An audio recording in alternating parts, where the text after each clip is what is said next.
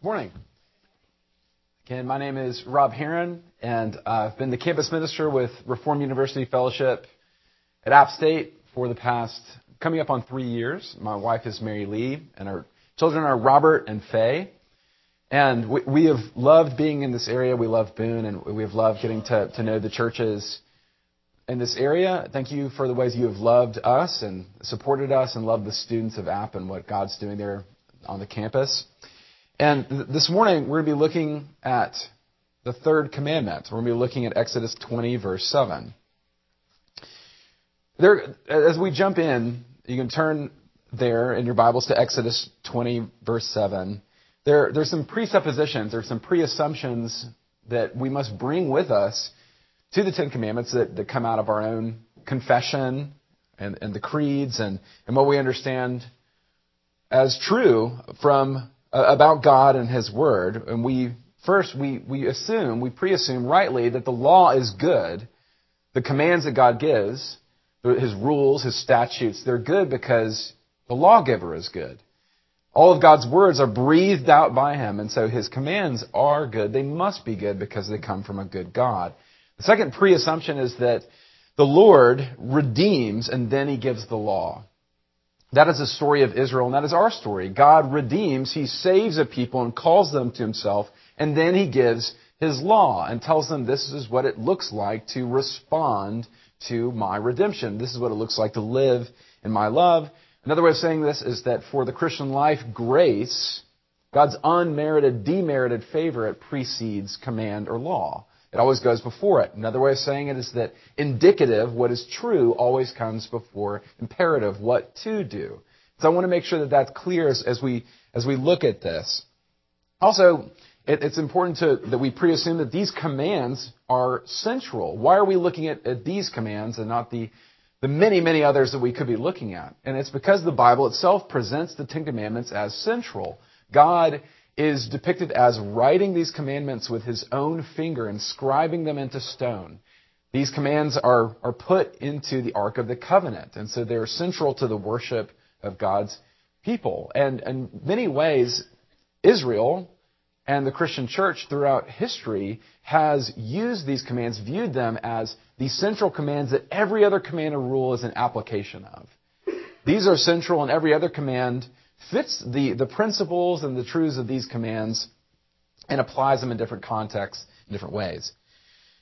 But also, and most importantly, these commandments are portraits of Jesus, of who He is. These are windows into the beauty and majesty of who Jesus is and what He has done for us.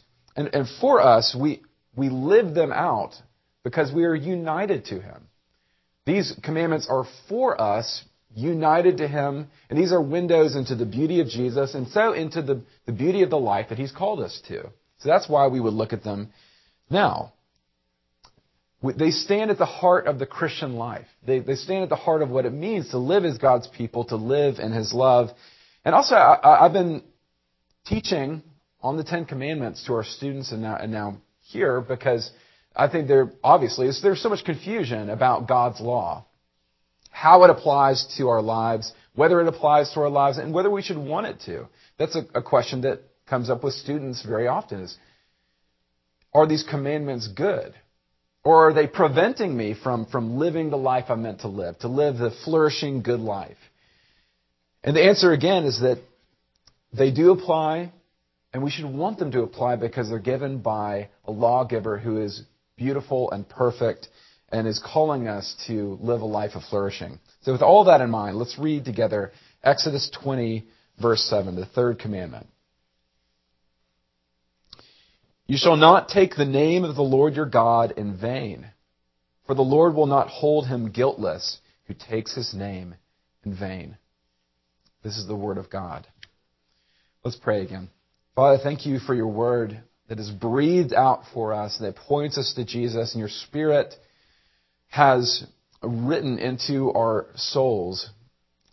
Would Your word press more and more into our lives, bodies, minds, hearts, souls, will, and strength, so that we might see You more clearly. We might love Jesus more dearly as He has loved us first. And would your Spirit work this word, this command into us so that we might be directed toward the good life, toward the life of flourishing that you have meant for us to live and that you are holding out for us in perfection and glory. And so would you do all of this according to your word and promise this morning? In the name of Jesus we pray. Amen. When I'm at a coffee shop or at a restaurant, I tell baristas or I tell people making my order that my name is Robert. That's what I always tell them. They say, who is this order for? And I say, Robert. And technically that's true because technically my legal name is Robert. But that's not really the name my mama gave me. No one has ever called me Robert. My son's named Robert. And it's kind of a helpful distinction because no one calls me Robert. But I tell baristas that my name is Robert because no matter how much I try to articulate, who is this order for? It's for Rob. They will always say Bob or Ron or Rod or Harold or something else that I have no idea where they got. And so I tell them my name is Robert so that I don't have to deal with the inconvenience. But on one level, it's really not that inconvenient to just spell it out for them. Or it's also really not that inconvenient for them to say Bob because I know what they mean. This coffee is for Bob. I know what they mean, and so I can just go get it. But it just bothers me to hear them call me by a wrong name. Robert itself is enough of an offense, but to hear them say Ron, it just bothers me, even if I know what they mean, because my name matters to me.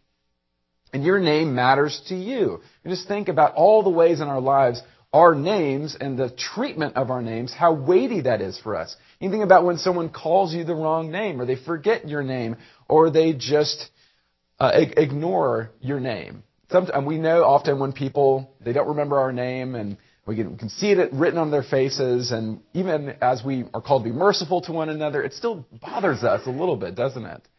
Or to have your name attached to something that's not true about you. We long for our name to be treated as weighty, for our names to be honored, and we are afraid that our names will be dragged through the mud, that our reputation will be dragged through the mud, because your name, it matters. On one level, your name is just a word. It's just syllables put together. And words are cheap, right? Words get thrown around so often, and so aren't names on some level cheap. Americans are more and more changing their names legally or referring to themselves by different names than the names they were given. So it might seem like, what's in a name? Does it really matter? The answer we know from our experiences, of course it matters. Of course your name is weighty and you want it to be honored. And so how much more should the name of God be honored? How much more should God's name be treated correctly and weighed with honor? And this gives us a window into what the third commandment is after. When it tells us that you shall not take God's name in vain, the positive side is that you should honor God's name. I should honor God's name. God's name should be treated with weighty honor and reverence that it deserves. But what does that mean? What is this commandment all about? What does it mean to honor God's name, to not take it in vain? And so that's what we're going to be looking at this morning. We're looking at three different things. We're going to look at the power of the name, the honor of the name, and the name above all names. So the power of the name, 1, 2, the honor of the name, and 3, the name above all names. So let's jump in and look at the power of God's name. Well, what is God's name? Well, it might seem obvious. It's God, right?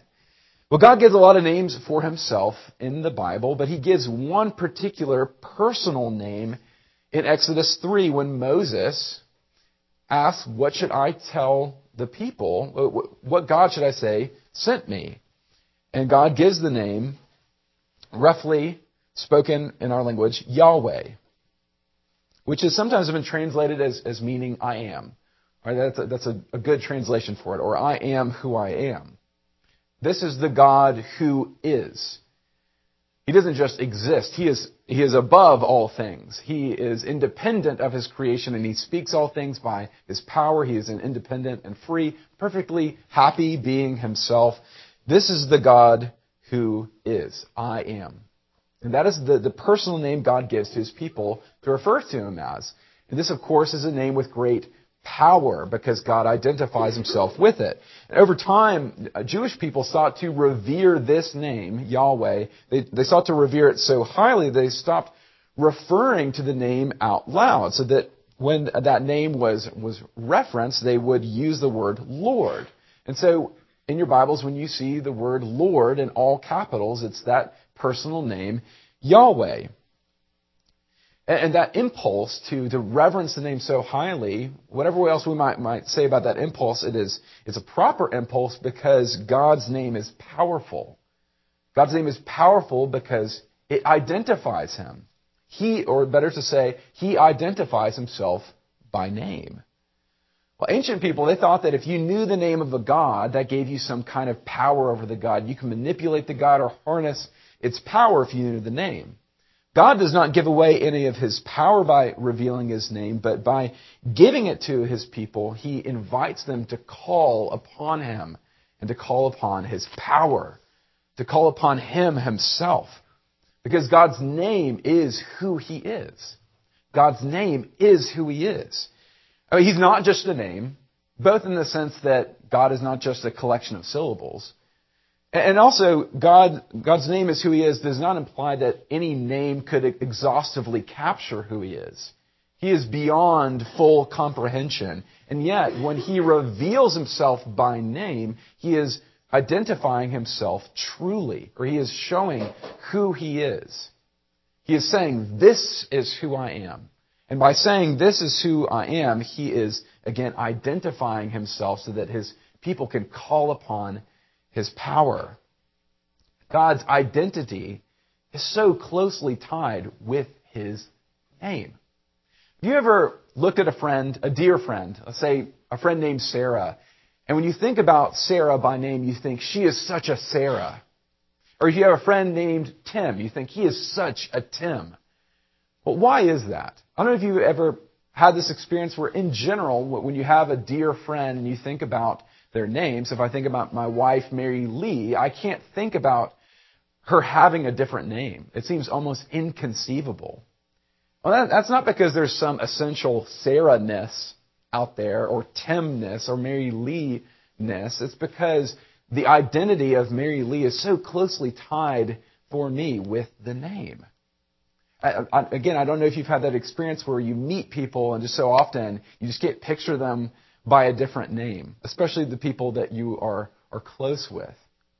And again, that's because that we connect identity and name so closely together. Well, your name is powerful. Your name is weighty because you are deeply attached to your name. You're deeply attached. I mean, this is true just in the way we perceive one another. If we bring to mind a name like Tim, we not only think of the person we know most dearly named Tim, and we think of not just physical characteristics or experiences with that person, but there's emotion attached to it. That name can have affection attached to it, or disdain, or disinterest, because the name is so closely attached to identity. And this is true also just for the way we know ourselves. The way your name is treated. When people say your name, how they say it, or how they treat your name, what they attach your name to, what kind of reputation your name is attached to, it indicates how you are valued and how you are loved. Name and identity go right together. If that's true for us, how much more is it true for God, who reveals himself by name? The God who is infinite in power, if he identifies himself with a name, then that is so closely attached to who he is. So again, God's name is who he is. His name is his power. His name is his reputation. His name is his presence. God's name is so tightly connected to his identity in Scripture that his people know his power by calling on his name. His reputation is so tied to his name that his name can never be attached to anything that would defy his character, who he is. And his name, when it is known rightly, when the name is proclaimed rightly and weighed correctly, God is present. He is present where his name is known. We know God by name. And how we treat God's name indicates for us how we value and how we love Him. How do you treat His name? That indicates how you value and how you love Him, because His name is powerful, because He has given it. So that's the first thing. That's the power of the name. Second, let's look at the honor of the name. What does it mean to honor this name because it's so powerful? Well, the third commandment in a nutshell is this. We are to honor God's name. You can read it again. You shall not take the name of the Lord your God in vain. For the Lord will not hold him guiltless who takes His name in vain. God will not hold us guiltless for taking His name in vain, because to dishonor the name is to dishonor Him. And so it's very serious. And to take God's name in vain, what does that mean? Well, it seems to mean to use it in a worthless way, to attach it to vanity, to attach it to worthless things, to use it flippantly, selfishly, or simply in a way that does not reflect who God is. That would be a worthless use of His name. And so, practically, what does that mean for us? Well, the command tells us that God's name is not to be spoken in vain. That seems to be the way it's always been understood. We should not speak God's name in a worthless way. Our words should not attach God's name to worthless things. When we use God's name, we should be careful to honor Him as He deserves. And to note, we may not in common usage use the name Yahweh, but when we call the God of the Bible Lord or Father or simply God, we are referring to God as He's revealed Himself in the Bible. And so, again, while there is a personal name that He gives to His people, all the names He gives are personal. Whether that is Father, Lord, Jesus, Spirit. But just in general, we know that the name Lord is different in Spanish than in English. So it's not just about syllables. It's not just about saying certain syllables in a certain way. A pastor and Christian writer named Ed Clowney, he wrote this: the name of God is much more than a combination of letters or sounds. When the Bible speaks of God's name, it's not indicating that a particular set of letters has any kind of mystical power. The name of God is the Bible's way of speaking of God's presence in His revelation, how He's showed Himself to be. Using God's name is a serious act, not because certain sounds are holy, it's not just about the syllables, but because God Himself is present in His name, and all His works reveal His name. So that is what it means to honor the name. It's not just honoring a set of syllables, it's to honor God as He's revealed Himself to us. And I think when I've been expressing and talking about this with students, this seems so old-fashioned. Students, some of them have grandparents or parents who, when the child will use God's name in a flippant way, the grandparents and the parents will say, you shouldn't do that. Do not do that. Do not use the name that way. And the student will think to himself or herself, that's so old-fashioned. Culturally, that may have made sense in the 1950s, but we're at a different time now. It just doesn't matter as much as you think it does, Dad or Grandpa. And that actually might be true if God's name were only syllables. But because God has revealed Himself by name, identified Himself with His name, then it's not old-fashioned. If His name is His power, His reputation, His presence, then to speak the name is a powerful act. The name must be honored. And so just as much as we think about our words, every single person should be careful about how we attribute God's name to anything.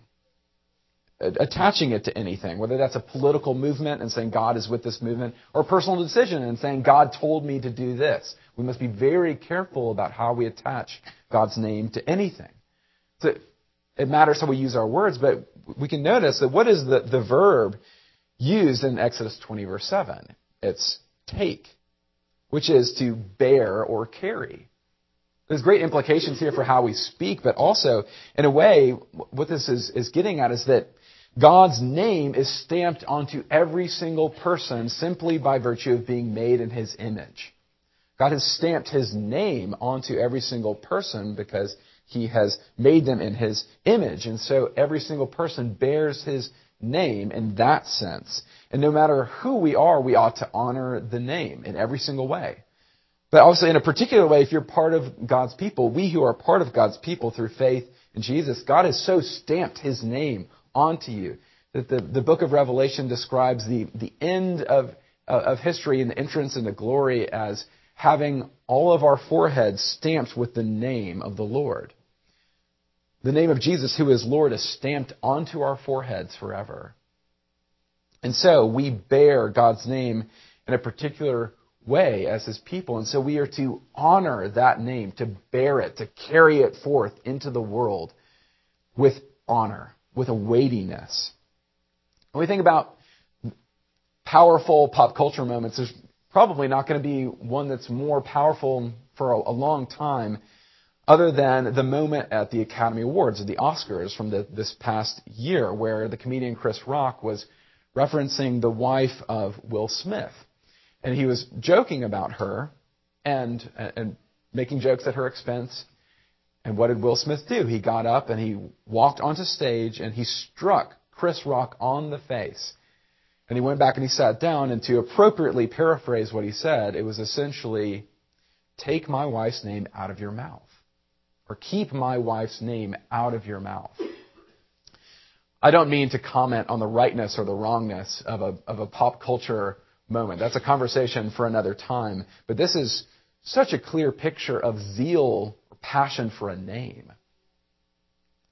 Keep my wife's name out of your mouth. It indicates that it's not just about the name, but it's about the person. To dishonor the name is to dishonor the person. And that struck in Will Smith, obviously, this powerful chord of wanting to protect a name. We obey the third commandment when we honor God's name in every single way. When it inspires zeal in our hearts for the name, an impulse to protect the name and to hold it up as weighty. And that means with our words. God's name can never be attributed to anything that would betray his character. So that would forbid very clearly attaching God's name to wrongful actions or abuse. But we should be careful about the way we connect God's name to anything. And to connect his name with our own decisions. If we say God told me to, it's one thing if what follows that is God's word. So God told me to remember the poor, thinking of Galatians 2 for one example, then we would be right. That would be a good use of the name. But if we say God told me to leave this marriage, then that would be to use the name in a flippant way, and even in a way that potentially would be denying God's honor in what he has said elsewhere in his word. If we say God is teaching me, it's one thing if we follow that up with God is teaching me to love my enemies. That would be very clear from the Gospel of Matthew and the Sermon on the Mount. But if we say God is teaching me to focus on myself, that is likely a flippant use of God's name, attaching it even to my own selfishness, even baptizing my own selfishness likely with his name. We should be reverent in the way that we use God's name, both in humor, thinking about the ways we sometimes attach God's name to jokes in a Christian setting. We should be reverent in the way we use God's name in prayer. A part of Kevin DeYoung's book on the Ten Commandments has him reflecting on family dinners and praying before family dinners. And this struck a chord with me. And he's talking about sitting down with his family, and his kids are, especially thinking about when they were younger, it's chaotic at the table. And just in that moment, he just wants to eat. Just want to eat. And so just kind of rattles off a prayer that's very flippant and essentially thoughtless. And then afterwards, realizing, what did I just do? Was I attempting to use God's name as some kind of magical formula that you just kind of throw out there and it blesses the meal without holding it up in reverence? Which is not to say that we cannot pray in desperation or that children should not pray, because children's prayers are often just babbling, and that is actually invited. But we are to pray and to speak and hold up God's name with great honor. And when we obey this, when we ourselves bear God's name and carry it out into the world with honor in every single way. In a sense, every single sin, any breaking of God's commands is a breaking of this commandment. We think about intentionally polluting a stream would be breaking this commandment, because God's name The majesty of his name is seen in all the earth. It's seen in the beauty of the stream. For Christians in particular, we carry God's name with us. We bear it, and so God's reputation is either being honored in our lives as we live in faith and repentance, or it is being dishonored. When the world looks at your life, do they see a reflection of who God is as he's revealed himself? Are they seeing someone who wears the uniform but then trashes what it represents? We should ask ourselves that question. And so what is so challenging about this commandment? What is so challenging for me is so often I do not prize God's name. And that would by necessity mean that I do not prize his honor. When I speak God's name, when I hear the name of the Lord, so often it feels empty, or I use it flippantly, or it just doesn't hold much weight for me. And I think that is because so often I do not prize God himself. But also that's because I so highly prize my name. I so highly want to honor and have other people honor my name and my identity. My name for me is so weighty. I care so much about how people use my name and treat my name, and how my reputation is used correctly or incorrectly, or wanting to compose a certain reputation, a certain name for myself. And that's so weighty that there seems to be little weight to God's name. There seems to be little room for that weight in my heart. So what does it mean to honor God's name? It means to honor it with our words and with our whole selves. Every part of our lives, words and action, would be bearing the name and honoring it, reverencing it. How do we do that? This brings us to the third thing, the name above all names. Who is the name above all names? Well, it is Jesus, but what does that even mean? Jesus is the Son of God, the second person of the three in one God, Father, Son, and Holy Spirit, who took on our human nature to rescue us from self-destruction, who also took on a human name. The Son of God took a lowly human name and bore it out into the world. And what did he do with it? In all of his life, Jesus perfectly God the Father's name in his words and in his whole life. And in his death, Jesus submitted his own honor, allowing his name to be dragged through the mud of our own rebellion, which is at its heart putting our name above God's name. And he did this for the sake of God's name. When God told his people that he is Yahweh, I am, it also carries with it the sense that I am to you. I am for you. I am your God, and I will be your God, and you will be my people. It indicated steadfast love and promise. Jesus honored the name of God, living the life that we could not live and dying the death that comes as a consequence of our self-named, self-seeking glory. And because Jesus did this, what name is he given? You can read in Philippians 2:9-11, where Paul writes, "Therefore God has highly exalted him and bestowed on him the name that is above every name, so that the name of Jesus every knee should bow in heaven and on earth and under the earth, and every tongue confess that Jesus Christ is Lord, to the glory of God the Father." The name that is above all names is the name of the Lord. And that is attributed to Jesus. He did not earn it in his life, death, and resurrection, but in his work, he was identified as who he is. He is the Lord.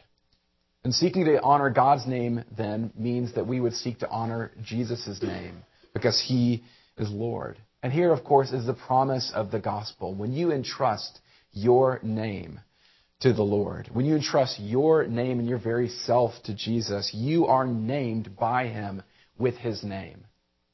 You are named by his name. It is his name, our Lord, that is and will be fully and finally stamped onto your forehead, onto your very soul when you see him face to face. The name you bear, it tells you that you have been so honored and so valued, that God himself bore and conquered the dishonor that we have heaped upon ourselves by seeking the glory of our own names. The name you bear, it tells you that we have been loved so richly that through Jesus Christ we have been adopted into the family of God and called by the family name. Called sons and daughters with all the rights and privileges of the children of God. This is the name that you bear. All throughout high school, when Jamie would leave the house, her dad would tell her, "Hey, remember, you're a Smith." And she heard in the reminder the implication, "Be good, don't embarrass me." And when she inevitably got below an A or got home past curfew, her dad would sharply remind her, "Hey, you're a Smith." And the implication, you've messed up. You've embarrassed me. This phrase was repeated again and again as a prescriptive reminder. Hey, remember, you're a Smith. And when she went off to college, Jamie struggled. She missed classes, and she would numb her sadness in every way possible. Numbed it all the way to the end of having to leave school and come back home. And when she got back to the house, her dad was waiting on the porch. And she looked at him and she knew what was coming. It was this speech. "You're a Smith. What have you done to my name? What have you done to my name?" What did her heart long to hear? What was the longing that had been quieted through years of hearing this speech? Her heart longed for a father who would run to the car and swing it open and take her in his arms and say, "You're a Smith," which means you are my daughter. I'm so glad you have my name. And having my name, it means that you are loved by me, no matter what. To be a Christian is not to be someone who makes her name great, not even through obedience. It's to be someone who is named by the love of the Lord, by the steadfast commitment of the Lord. Each one of us has broken this commandment in thought, word, and deed, and heaped dishonor upon the name that is above all names. And yet each one of us is invited to be identified by the one who displays his honor by removing our dishonor and calling us, naming us, beloved. How do we honor this name? We honor the name of the Lord by living in reverence for his gracious, merciful love. That is how we honor it. If I'm aware of the weightiness of this name, then there is no room for seeking the honor of my name, and there is no need. What greater honor, what greater identity, what greater reputation could I have than to be named with this name as one who is beloved by this Lord? If I know the weightiness of his name, the name of Jesus who is Lord, then in my words I will honor the Lord.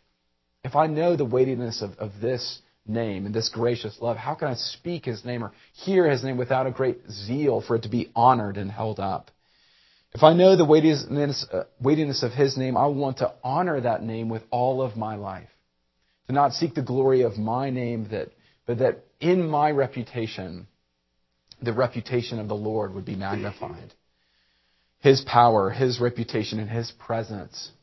I shall want it to be stamped more and more onto my life visibly because it has already been written into my soul.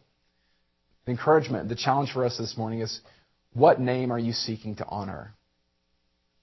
And would we this morning be renewed with this command to honor the name of the Lord, because he is the one who has loved and honored us. Let's pray. Father, thank you for your name, the power of your name, the honor of your name. I thank you that Jesus himself is the one with the name above all names. Would we honor him and seek his glory in all ways because he loved us first? We ask this in your name. Amen.